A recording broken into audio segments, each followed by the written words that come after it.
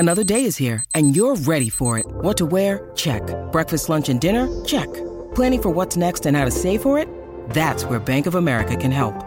For your financial to-dos, Bank of America has experts ready to help get you closer to your goals. Get started at one of our local financial centers or 24/7 in our mobile banking app. Find a location near you at bankofamerica.com/talktous. What would you like the power to do? Mobile banking requires downloading the app and is only available for select devices. Message and data rates may apply. Bank of America N.A., member FDIC. Look, Bumble knows you're exhausted by dating. All the must not take yourself too seriously and 6'1" since that matters. And what do I even say other than hey? Well, that's why they're introducing an all-new Bumble with exciting features to make compatibility easier, starting the chat better, and dating safer. They've changed, so you don't have to. Download the new Bumble now. When you need mealtime inspiration, it's worth shopping Kroger, where you'll find over 30,000 mouth-watering choices that excite your inner foodie. And no matter what tasty choice you make, you'll enjoy our everyday low prices, plus extra ways to save, like digital coupons worth over $600 each week. You can also save up to $1 off per gallon at the pump with fuel points. More savings and more inspiring flavors make shopping Kroger worth it every time. Kroger, fresh for everyone. Fuel restrictions apply. Welcome to the New Books Network. Hello, everyone. Welcome to the Science, Technology and Society channel on the New Books Network. I'm your host, Nupur. Today I'm speaking to Professor Emily West, who is an associate professor in the Department of Communication at the University of Massachusetts Amherst. Dr. West's research interests are in the areas of promotion, technology and culture, audiences, users and consumers, and media and nationalism. She's the co-editor of the Routledge Companion to Advertising and Promotional Culture, and her work has appeared in numerous communication and media studies journals as well. Today we're going to be discussing her recently published monograph titled Buy Now: How Amazon Branded Convenience and Normalized Monopoly, published by MIT Press in 2022. Although a lot of New Books Network episodes are posted across disciplinary channels, so to speak, I'm particularly interested in speaking with Emily about this book today because it concerns a topic that is of interest to technology and media scholars, among others. Additionally, while the book focuses on a platform company, that is Amazon, that all of us are intimately familiar with in our daily life, there has relatively been less attention paid to questions of brand building, platform consumer relations, and serious critical attention to the notion of convenience that we so regularly hit upon when studying the politics of technology. I thought this would be useful to flag because I'm truly in awe of how the book shakes off a certain fatigue that I definitely feel around ubiquitous consumer technologies and brands, where it is perhaps easy to attribute anything and everything to platform capitalism. In that sense, I'm confident that today's discussion and this genuinely curious and critical interrogation of a huge technology of distribution will be of interest to scholars across disciplines. Welcome, Emily. We're so thrilled to have you today. Thank you so much for having me. So just to start us off, could you please tell us a bit about yourself, your academic journey, and expand a bit on your primary research areas of interest? Yes, of course. I have a PhD in communication, and within that, my focus has been media and cultural studies. And, my major projects before this one were about feminized forms of popular culture, like cheerleading and greeting cards. Wow. I wrote my dissertation about greeting cards, which is a very unusual claim to fame. But within those projects, I consistently was engaging with questions of affect and emotion. And then through the greeting card research in particular, I really became engaged with issues of consumer culture, promotional culture, and how affect and emotion are implicated and shaped by those domains. So even my project on Amazon is my first foray into platform studies. And so it might seem like this jump or departure from what I was doing previously, but in fact, there are these theoretical and conceptual linkages certainly Amazon is primarily known as a shopping platform. And so it's, I think, as such, been relatively trivialized. And as you mentioned, maybe not taken as seriously as soon as some of the other major platforms in terms of its impacts and its entanglement in our everyday lives. I think because shopping is associated with a more feminized part of popular culture. So that's how Amazon fits into my academic trajectory. Great. Which reminds me, I mean, I'd forgotten this. You actually start out by stating this in the introduction as well. And it's truly something, although I do study platforms and also affect and emotional work and emotional labor and so on, I hadn't quite thought about how, looking at shopping as a feminized activity frames it as a certain kind of question and may not invite certain forms of serious consideration. That's so fascinating. Yeah, I mean, because when I started this project too, I was sort of surprised how little work, at least at that time, had been done really taking Amazon seriously. And so this was one of the reasons I thought perhaps as scholars we hadn't prioritized it as much. Certainly Google and Facebook were attracting a lot more attention, in part because their connection to sort of big P politics is more noticeable. But I think it was also, I came to think that it was actually to do with Amazon's branding, the way it presents itself to the world, the types of relationships it builds with consumers, was also part of the story of how it had come to really fly under the radar for much longer than really it should have. Of course. So getting right to the book, is there kind of an origin story for this project, or like an episode or a certain moment where you were like, I'm going to study this? In retrospect, I now realize that there was that moment. It was actually in August of 2015. I was, scrolling through New York Times headlines on my phone, which I have a habit of doing, and I stopped and found myself completely engrossed in this article. It was an investigative piece by Jodi Kantor and David Streetfeld about Amazon workplace practices, about what it was like to work, actually not so much in the Amazon fulfillment centers, although they did touch on the reporting about that, but more so the working conditions at Amazon headquarters among its white collar workers, its software engineers, the tech workers, and how it was essentially a psychologically abusive environment that in order to provide, these seamless shopping and online entertainment services, in order to get the systems to, function so seamlessly and get us products so quickly, there was a real human cost, and there was this extraction of labor beyond really what is reasonable. That was the allegations anyway of the story, and they interviewed a lot of current and former employees. And I found myself reading the whole article. It was very long, and then just getting engrossed in the comments and realizing that I over the years had incrementally started using Amazon more and more, from the occasional book purchase to, becoming a Prime member and buying all kinds of things from Amazon and starting to watch things on Prime Video. And I think I felt quite guilty and very self-conscious that I'd never really thought about what it took to get these products to us in, say, 2 business days, which was the Prime delivery promise at the time. So there was this moment of thinking, wow, Amazon got so big so fast, and yet I had personally not thought about it that much, even as a scholar of media and consumer culture, irony of ironies. So it really comes out of this moment of like shame, I guess, and self-consciousness of, how I had, how my use of Amazon and my relationship with it had become so ubiquitous, so everyday, so uninspected. But I came to, see this as not just a me problem, but I think a more widespread problem and something that was not an accident. That the Amazon had found ways to brand its own ubiquity, to normalize its monopoly status or at least market dominance, and that we should see this as the accomplishment that it is.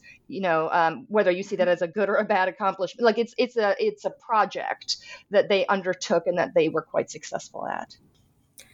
Absolutely. Just before we move on to that question, I think a lot of my listeners and everyone else will sort of nod along, because I think that's where we're all at in terms of our infrastructural dependence at a certain level of daily life, where there's no getting around Amazon. But at the same time, there's this constant, as you describe in the book, an accumulation of affect or feelings of different kinds, which takes me actually to the next question, where you call Amazon an affective brand and draw our attention to the ethos of customer obsession as core to its operations.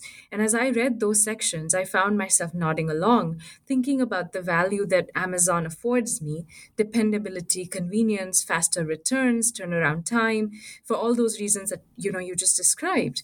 But it truly feels like I'm being heard and catered to as a user by the platform, which is maybe a very empowering feeling. And you suggest that this is sort of a construction or a creation, right, through repeated socio-material interactions that generate an affective charge and an affective economy around Amazon. So can you talk a bit about what affective branding means in the context of Amazon? Yes, I think approaching Amazon as an affective brand helped me understand how it had been able to brand its own ubiquity. Using the lens of affect trains attention on these interactions, touches on how your experience of time with the brand. And so it's a different lens for analyzing a brand than some of the lenses we've typically used in, say, critical studies of promotional culture, where you would look at things like the slogans, the logos, the ad campaigns. You'd approach the brand as a representational object, whereas with the lens of affect, you're approaching it as a relational object, as an organization or a phenomenon that you interact with through space and time. And those interactions, those touches, those feedback loops that you get between yourself and the brand accumulate, affect and feeling, and can create this sense of attachment. So, using this lens then, caused me to focus on how Amazon emphasizes relationship marketing. And there have been times in Amazon's history when it actually hasn't done a lot of, and this is particularly true, I think, in its original market of the U.S., where it has skewed more traditional forms of advertising and marketing and focused more on optimizing the consumer experience. So this is thought of as, within the marketing world, as relationship marketing. So it's not all about putting your resources into, saying to the consumer, see our brand, look, we're over here, and trying to get that initial purchase, but putting resources into the whole experience even beyond the purchase. So, even through the process of getting the product, right? Like, you're going to get these notifications that it's coming. Yeah. And then perhaps if there's a return process involved, trying to optimize that and have that be as swift and painless as possible for the user. So this is something Amazon's doing. It's not unique to Amazon. It's I think a shift that a number of digital brands have been able to do, where it's less about the place, how you think about the brand in your mind, and more about the place that the brand has in your life and the way that you see the brand making your life easier. And so in that sense, I think Amazon, it can mean a lot of different things to different people. It's a very flexible brand representationally. So that's fascinating about affective branding. And my follow-up question would be, or rather, this is a comment. I do have a question, but this is more of a comment coming from the user experience and, human-computer interaction and those kinds of fields, where we talk a lot about the role of people who design technology experiences within tech firms. And I was just wondering, I don't want to put you on the spot, but so much of the language that you draw our attention to, in terms of the touch points, intimacy, the feedback loops, and so on, it really feels like there has been some overlap or crossover between the logics of marketing and the logics of designing consumer experience. Did that ever come up in your study? Yes, I think it's implicit in the idea of relationship marketing. There's this idea of consumer delight, right? That is something that Amazon talks about, and it's also talked about more broadly, I think, in the user experience world. The idea that the user should not just be able to use the thing that you're designing, but be delighted by it. And this has been, core to Amazon's approach since very early on. So they have all these leadership principles, and the number one leadership principle has long been, and I think will continue to be, customer obsession.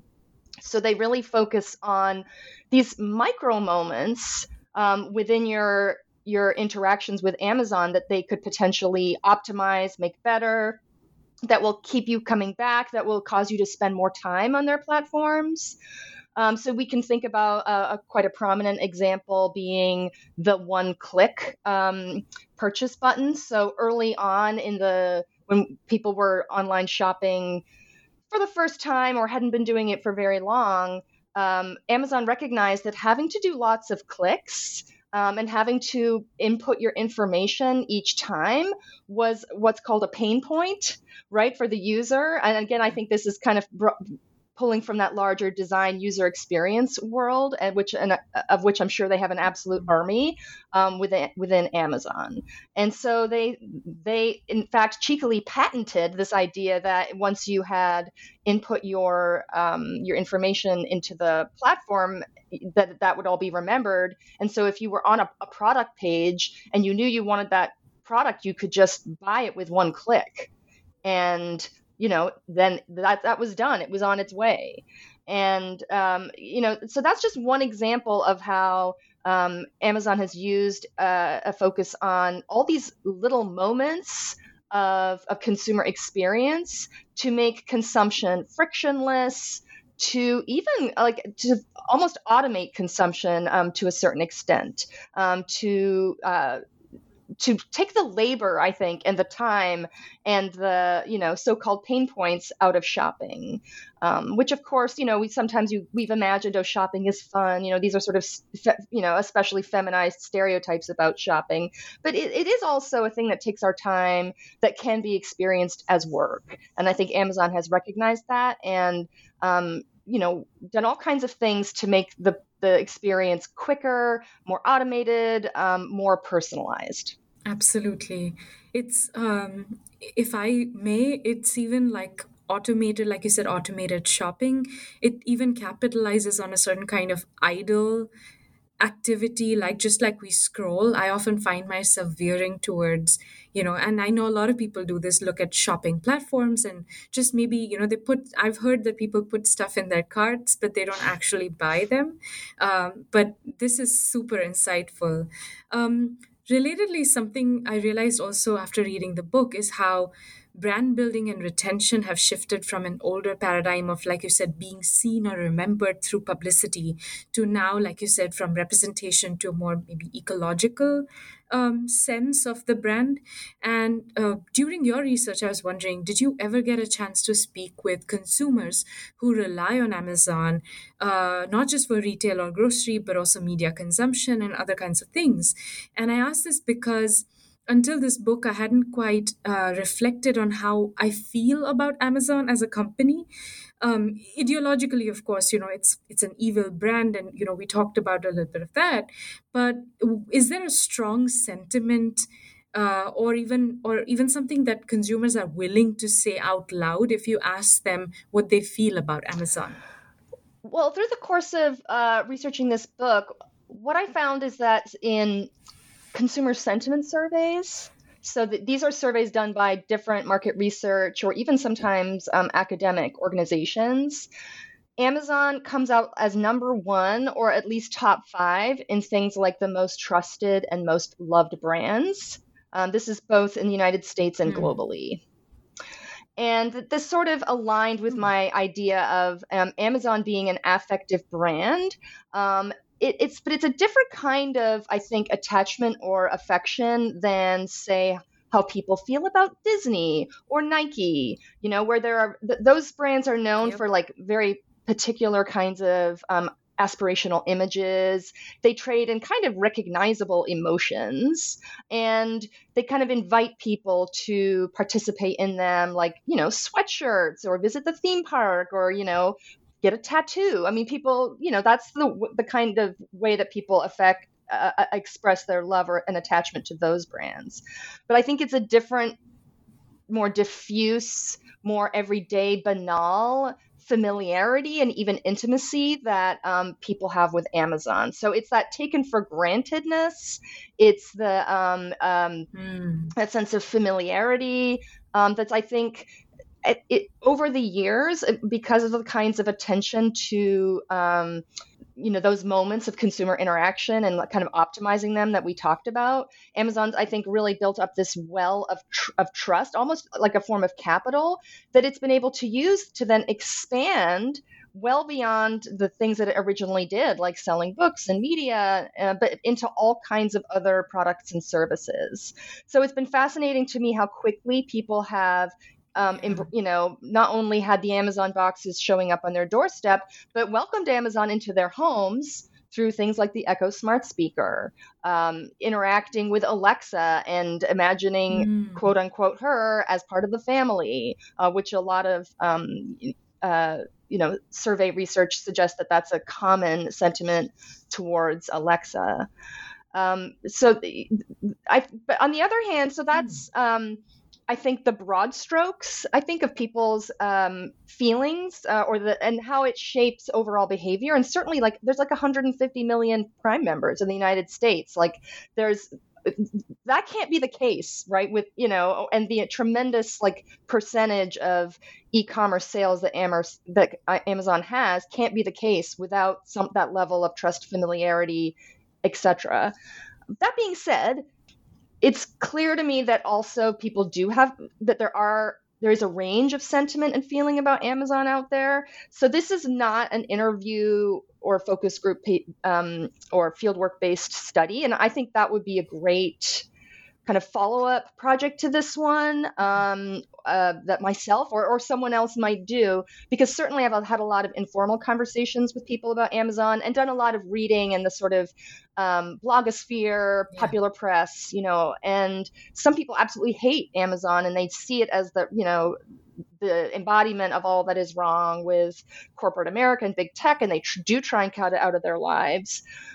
I think there's a big middle there too of people who have a self-consciousness about how dependent they are on it, and they're kind of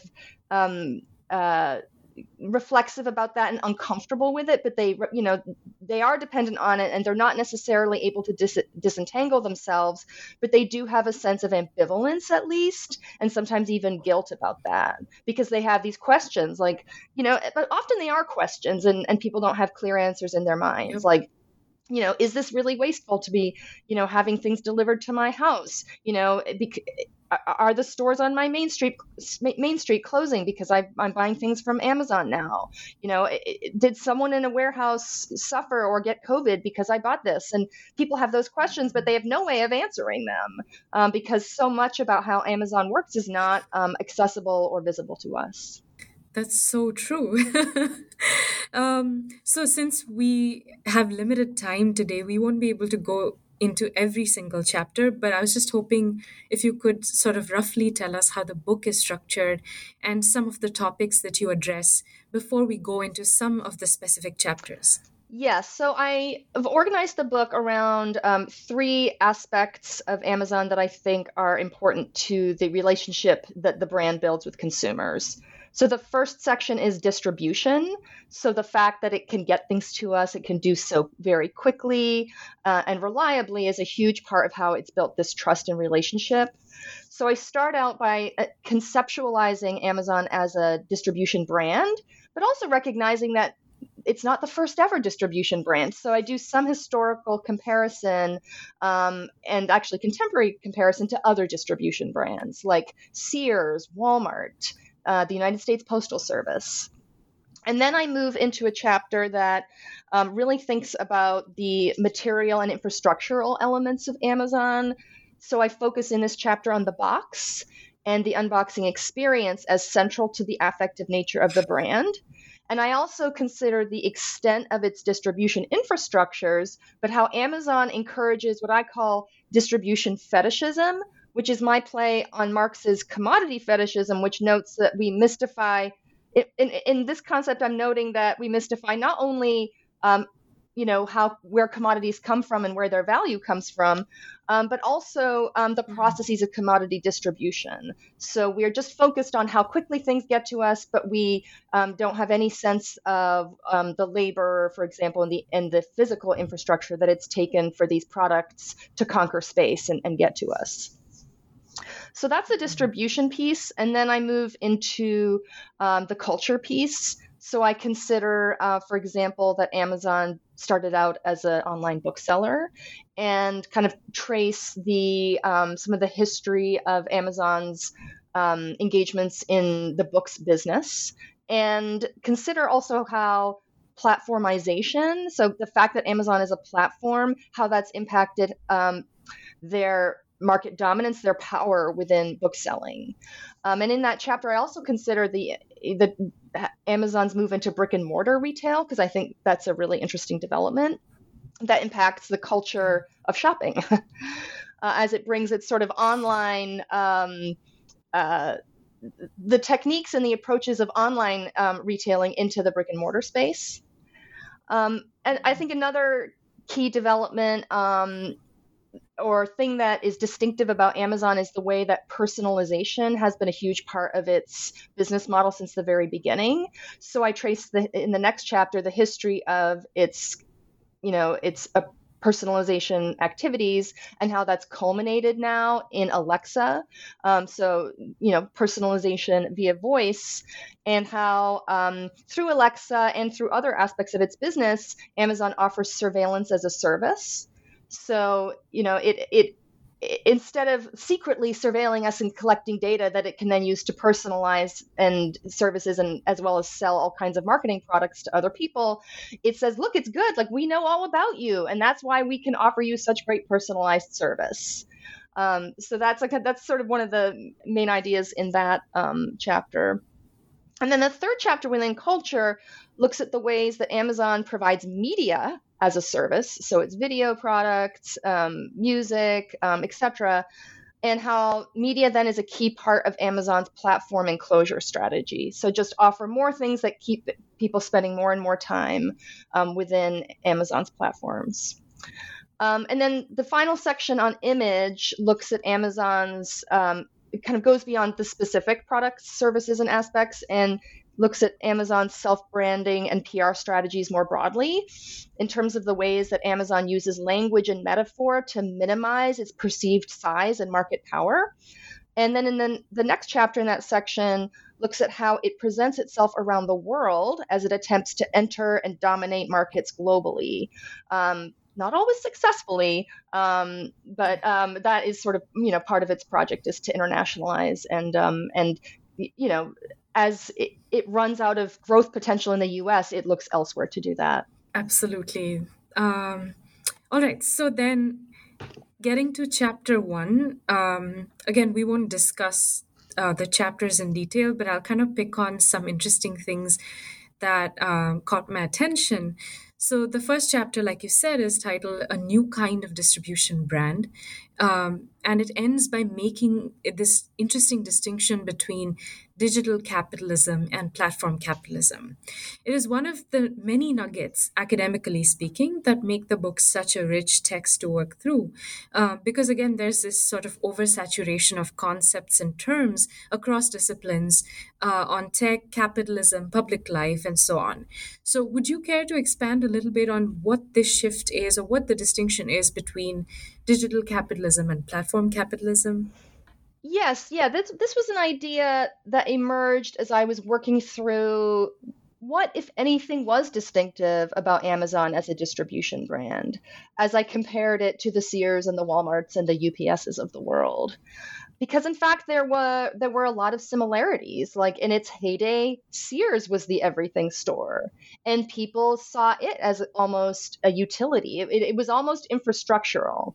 And like Amazon, Sears had so much trust, with consumers that it was more beneficial for it to sell appliances, say, using a Sears brand than the original product brand. And that's kind of true with Amazon as well. Like people's relationship trust with the Amazon brand sometimes trumps the prominence or the feeling that people have with the individual product brands. So that's something that in the product brand world, people, sellers are trying to understand. And Sears had a lot of brand flexibility as well. Like they did spread out into a variety of products and services. Like they had an automotive shops and, things like that. Just the way that Amazon has kind of stretched in all these ways that, are quite surprising. And another similarity I saw is that, these previous distribution brands had used digital tools of communication and computing to speed up, the circuit of capital, to get more efficiency and predictability in their business. That's not something that Amazon did for the first time. In fact, Walmart, a few decades ago, everyone was talking about how Walmart had revolutionized logistics and was getting, products just in time to the stores and in a highly predictable way because they had such visibility, thanks to computing and satellites, into what people were buying, when, and why. But that was true that already. So then, what is different about Amazon? Is this just the latest, the latest Sears, the latest Walmart? And thinking about recognizing that Amazon is a platform, I saw is an aspect that does make it different. So it's if you're conceptualizing a platform as being a digital intermediary, so where you create a digital space where other parties can come and meet and do some kind of exchange or business. So being a digital capitalist company is having a website where you sell books. Being a platform is where that same website you open up and say, hey, do you want to come sell your products to the consumers who come here? You could sell used books here. We're not going to sell the used books. And we're going to even allow you to sell your books or your used books at lower prices against our books. And so that gives certain inherent advantages that perhaps the other distribution brands didn't have. So now all of a sudden, you have a lot of visibility into the market. And, even if these other people selling on your platform, outcompete you, you're getting a cut of that sale. So it's not like you've lost out. You can collect data about all the things that are happening on your platform, which you can use to, improve your business, or you can sell marketing and targeted advertising products using that data. Yeah. So, and in addition, there's a sense in which the platform, you didn't have to add that much more capital intensive stuff to this platform you build in order to get more value out of it. So you can have more and more users add. I mean, obviously behind the scenes, there are data centers and you're going to need, more maintenance, et cetera. But in general, it's not like where you have to build out more stores, which is super capital intensive in order to add more business. Using this digital platform you have, you can scale up with this platform approach tremendously quickly. All of this, in addition, I guess there's one more thing to that, a couple more things. There's network effects. So the more people that come, the more people who want to buy and sell on your platform. And Wall Street thinks, oh, wow, there's this unlimited potential for growth with this platform thing. Mm-hmm. So all of a sudden, the Amazons of the world are competing with, say Barnes and Noble's digital bookstore, but with so much more investment capital. Because as a platform that has shown it can move into different kinds of businesses, it's going to get much more investment capital than some other business that's not operating as a platform. So that's what the argument of the chapter, which is that, we've seen some of these things before. Amazon does these things very well, and perhaps even better than some of the other distribution brands. But look at these advantages, the qualitative difference that being a platform makes. Yep. This is, it's blowing my mind because I think early in the introduction, you called this book a cultural study of bigness in today's economy. And again, I was like, this is spot on. A simple question I have is, again, when you went about designing, organizing, how to scope this study, how did you do that? Because it's such a tricky thing, because I'm also realizing that you certainly have to make some decisions and say, Amazon is everything, right? Just as you described. Like, I was reminded of the fact that I used to rely on, I think it's called Abe Books, which used to be a used bookseller platform. And then maybe 2 or 3 years into my engagement with the company, I realized that they are owned by Amazon as well. And I often feel like this ubiquity, or this platform ubiquity, like, sort of really precedes, or in some ways my politics is playing catch up to what the platform is, and it's everything. So how do you study something like this? Yeah, that's a really good question. I think it helped that I knew what questions I had about it and what I was uniquely positioned to shed light on, given the kind of training and perspective that I have, from the work I've done in media and cultural studies. So I knew from the outset that I wanted to focus on this brand consumer relation and questions of affect, and how Amazon was kind of designing strategically, to optimize the consumer experience, but also, fade into the background, fade into the woodwork, normalize its own ubiquity. So what I look at in the book is really organized by what shapes that the most for, say, the average Amazon consumer. So, the idea I think that you're getting at is that Amazon is and has become essential infrastructure very, very quickly. That's actually a term that our current Federal Trade Commission chair, Lina Khan, used a number of years ago when she was writing about Amazon and antitrust. And so a book that considered that question more broadly, like a description and a full investigation of all the ways that Amazon has become essential infrastructure, I think would be a much bigger and different kind of book, because you would want to fully engage with something like Amazon Web Services, for example.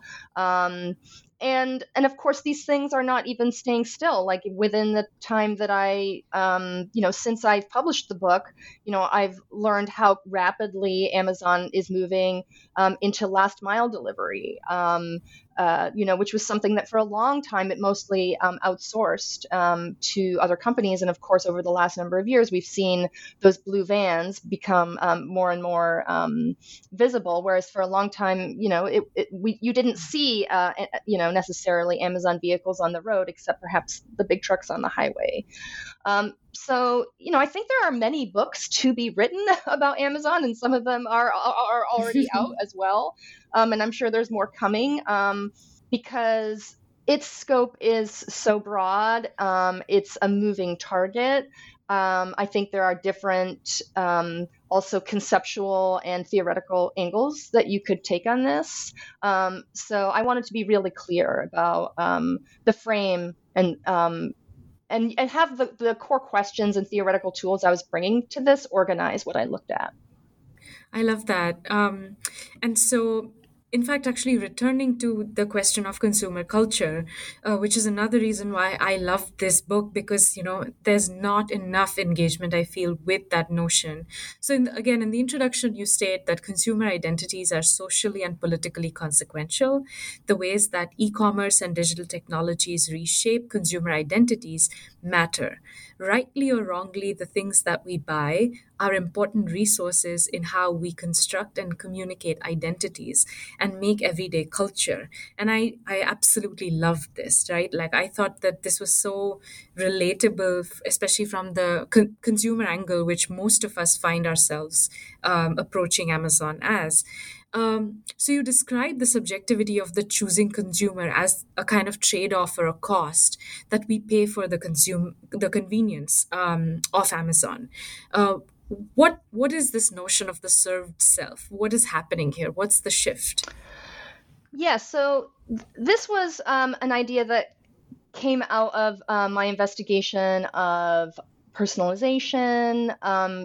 I described that chapter earlier, where this had been part of Amazon's way of approaching e-commerce since the beginning. And looking at the trajectory over time and the way in which convenience and personalized service really organizes so much of what Amazon is offering really on a mass scale, made me reflect on what it even means to be a consumer, and the traditional ways that we have thought about consumer subjectivities and the ways we're positioned by the market.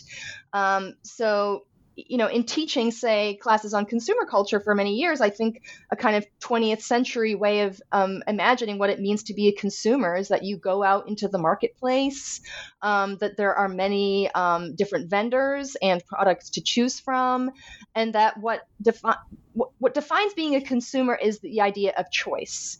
So choice as almost a creative activity. You can use choice to kind of construct your identity, to construct the self, but also as a disciplinary type of power. Like that's the power you have as a consumer is choice, and you can discipline the market with it. If the price is too high, you don't buy from there. If the product isn't good, you don't go back. And then there was a kind of homology or easy comparison then between the type of choosing we do in the marketplace and then, citizen choices. Like, you choose, when you vote. So what I see, though, with the way Amazon organizes consumption, and of course, as a ubiquitous brand, it's something that is organizing more and more of our consumption over time, is that this emphasis on service, as I mentioned earlier, is kind of taking the labor of choice and the burden of it away from the consumer and taking it onto the brand as part of the service. And it makes sense to an extent because with online shopping and, the just glut of choices that we have now, it can be burdensome. Like we have more choices online than we ever would have had going to a physical store. And yet, you see with various aspects of Amazon's interface that it does more and more to try to automate consumption or make it just easier, kind of make some of the choices for you. So these could be, everything from, just the way the algorithm, orders when with search terms, of course it's going to order the products, in a certain priority. And we know that people tend to not go very far down the list, but to make it even easier, Amazon will say, oh, this is Amazon's choice.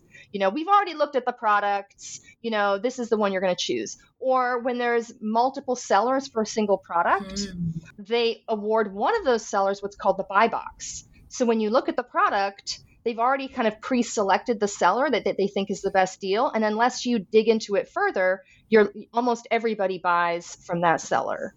And especially now with Alexa, if you ask Alexa for to order something, if you want to buy something through Alexa, it's organized because it's, burdensome to listen to a long list of things to just give you a small number of choices.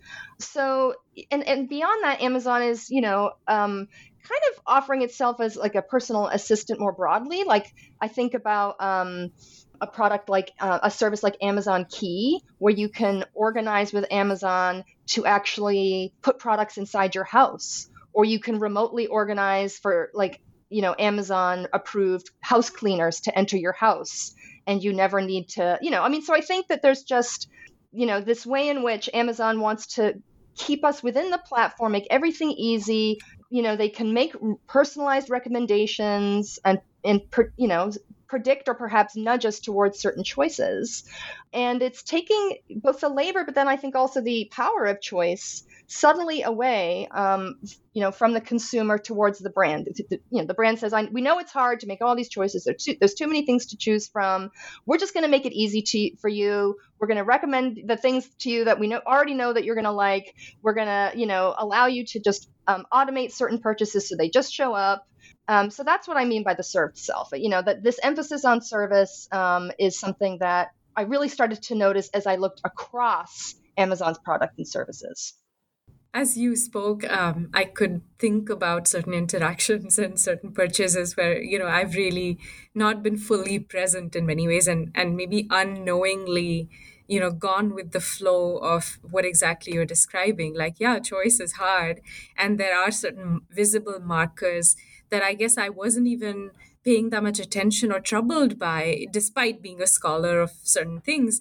I was just like, yeah, this makes sense, especially the Amazon's choice part of it, like how it institutes trust, and it has become a visible marker of trust for me, certainly.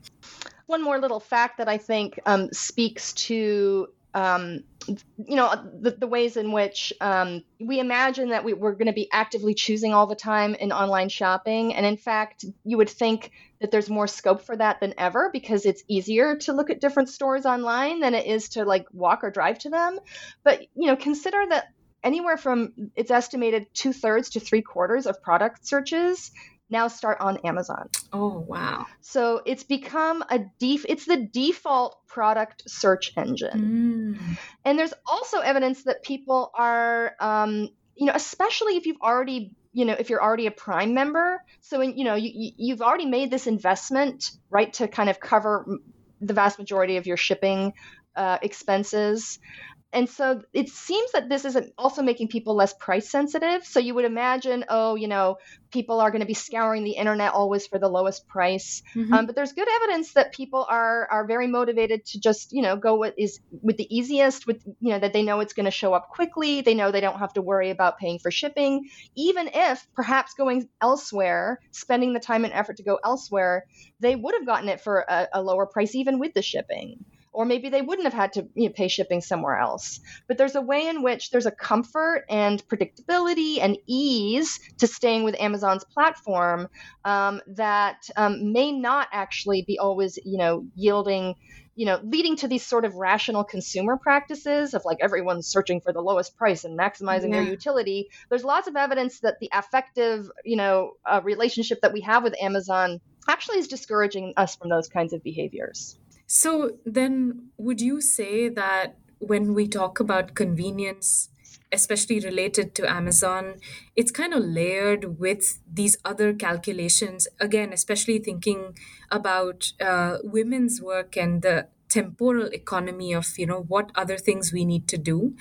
The convenience that Amazon offers is not just the ease of shopping, but it's also a certain ease of shopping with the security, trust, familiarity, all the other things that you described. Convenience is a very loaded concept. Yeah, and I don't want to minimize the time saving. I certainly, I have children, and I think once I had small children, I really found it really hard work and difficult to physically go to stores, especially with them, so it would become like a childcare situation, to have to physically go to a store, or, you would, need something for, coming up, and you just wouldn't know where in your day you'd be able to get to a store. So I think that I don't think the benefit, the time saving and the convenience and the confidence that people have with Amazon is just in their heads. There are real pressures that push people and to use these services. And of course, in the pandemic, that was a whole other, or that has been a whole other layer to it. But I do also think that sometimes it's hard to separate our lived experience of that from the ways in which Amazon encourages us to see ourselves as time-starved subjects, right? So that becomes also the new standard. Our whole way of living sometimes is now starting to get organized around the fact that you're, not going to have to spend as much time out in public, traveling around provisioning for your household. So I think that, just as this is true, always been true with, with all advertising and promotion, it's really hard sometimes. There's a chicken and egg issue around, where do these perceived needs and desires ultimately arise from? And I think the answer is not always so straightforward. Yeah, especially since they are also competing with and leading to the closing down of smaller businesses in that area that you Absolutely. might even go to. So it's certainly like a self-perpetuating cycle. All right, so finally coming to the labor politics around Amazon, which is, possibly a fairly visible sort of issue. You were studying a corporation that is kind of notorious for its treatment of its workers, both the high tech workers as well as the fulfillment center workers, as well as its ecological impact, right?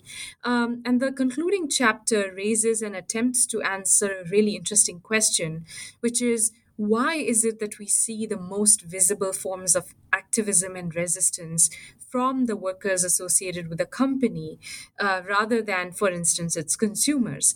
And it made me even think about, do I remember any instance of a consumer boycott? I know sellers have boycotted Amazon in the past, workers have done it, but where do consumer politics stand in the age of Amazon? Yes, I think that this is a kind of one of the motivating questions of the book.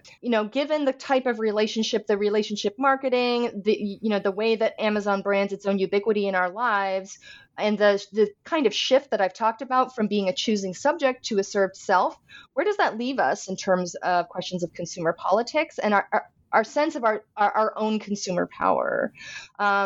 So yeah, I am troubled by the fact that it's workers who have so much to lose, who are consistently the ones pushing back on Amazon's policies, getting Amazon in the news.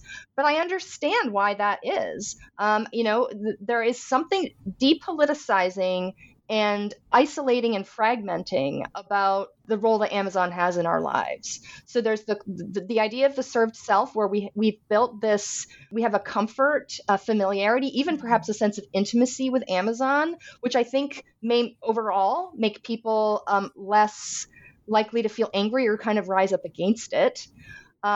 It's become this essential infrastructure, almost like a utility, so quickly. So it can become hard for people to even envision, okay, how do I disentangle myself from this company? I mean, as you pointed out, sometimes we're interacting with Amazon through other companies without, and then you might find out, oh, great, Zappos is owned by Amazon, Twitch is owned by Amazon. Most of the things so many of the things I interact with online are, use Amazon Web Services. So it feels like there's nowhere to turn. And also, for the most part, right, it's an online brand. So we're all individually interacting with Amazon in the privacy of our homes. And sometimes in quite different ways. The way I interact with Amazon might be quite different than the kinds of history and interactions that you have with the company. So there are these sort of structural reasons that seem to discourage or dissuade or make it more difficult to organize as consumers, and against Amazon, or at least to, ask really hard questions and ask for the kinds of evidence or transparency that, that seem reasonable to ask for. And I think that has, slowed down the kinds of common sense, regulation and government oversight of Amazon that I think is now starting to happen. But I think it's been difficult for lawmakers who know that, hey, everyone uses this. It's kind of, essential in a whole bunch of ways. People love it. So, now am I going to go after Amazon? I think there's, there's an interesting, anecdote in the book about, I think it was in 2015, maybe, a lot of writers and publishers wrote a letter to the Department of Justice talking about how they felt Amazon was using its power as the major distribution platform for books to extract really unreasonable marketing costs, from booksellers, from publishers. So basically, if you had any chance of being found, on Amazon, you'd have to pay so much in these marketing costs, and that it was just, and in turn, of course, they're competing with Amazon because Amazon's a publisher too. So, it's this, self-preferencing or this inherent conflict of interest that Amazon has in a whole bunch of product areas. And, the response back from the Department of Justice at the time was, people see a lot of value in Amazon and they get, books for, low prices and it's convenient. And I mean, essentially, the answer was people really enjoy this. So we don't think we're going to go after it. I think that's changed and there's a broader, appreciation now. But, if consumers themselves won't say, hey, there's a limit to the costs and the impacts that should be undergone for our convenience and delight, then, can we count on other people doing that for us? Yeah. Wow. I was going to ask you, is there a way out? But I don't think there's an easy way out, right? I don't think there's an easy way out. I agree. We're so implicated in every part of it. Yeah. Yeah, I think that, people say, should I boycott Amazon? And I'm, all for people reflecting on their own consumption and pursuing ethical consumption in the ways that they see fit. And that matters in all kinds of ways. But I think that there, more urgently needs to be some way of thinking about how do we, what would it look like to work more collectively as consumers and users in the face of, Amazon, but also the power of big tech more broadly, and to really motivate, our representatives and lawmakers to work with urgency, to become more involved, I think, in those conversations. Because just because these companies became essential infrastructure so quickly, I think in part because there just wasn't a great understanding of how the logics of platform capitalism actually differed from that of digital capitalism. And, we're going to allow for this scaling up and these network effects just at a speed that no one was really prepared for. But that doesn't mean it's too late to put in place, common sense policies and, limits. Like, does Amazon need to, do all the things that it does? Like, maybe Amazon Web Services should be a different company than, the e-commerce side, for example. That's just one, or maybe there should be, rules about you can't both provide a platform and then compete against people using your platform, just things like that. I think that there's a lot of room for consumers to be better informed and to figure out how we can forge some kind of collective consumer identity and voice to not only be spoken for, because that's what Amazon will do. They'll say, we're obsessed with our consumers. We only want to provide the best service and the best value to them. But, it's hard because Amazon's everywhere doing everything. And, you're talking about, hundreds of millions of people. So, it's a tall order, and it's in a context of where there isn't super active consumer politics already, right, in the United States. That's something broader I found myself reflecting on. I love this. I think the collective reckoning that you're calling for isn't even, because I think a lot of people tend to mistake or conflate it with boycotts or the kind of more ethical consumption or small business type of thing, which they then say this isn't about convenience. But even so, just as consumers, the way your book shows, we need to ask more questions about how much or what kind of choice of consumption we have, even in this ecosystem and economy, which I think would already lead people to maybe ask for better or more together, right? Yeah, like more choice about the ways our data is going to be collected and used, right? I mean, that's a issue with Amazon, but also well beyond it. That's been just sort of a given for so long that we're going to, in exchange for getting certain conveniences or services or low prices, our data will be collected and repackaged and sold in some way. But, if we say we believe in consumer choice, if we think that's important, why is that not in play? Or, a greater range. I always think it's interesting around the shipping times. You do have a choice with shipping times with Amazon, but there isn't, there's huge implications actually, like in terms of the impact on workers and the ecological consequences of picking like 1 or 2 day shipping versus something that's a little slower. But Amazon doesn't include us in that decision making. They just say, oh, you can have these choices and maybe we'll give you an incentive for it to be a little slower. Yeah. Well, tell me why. or maybe make visible, like, what would the like financial cost of delivering that quickly be if I wasn't already paying for it?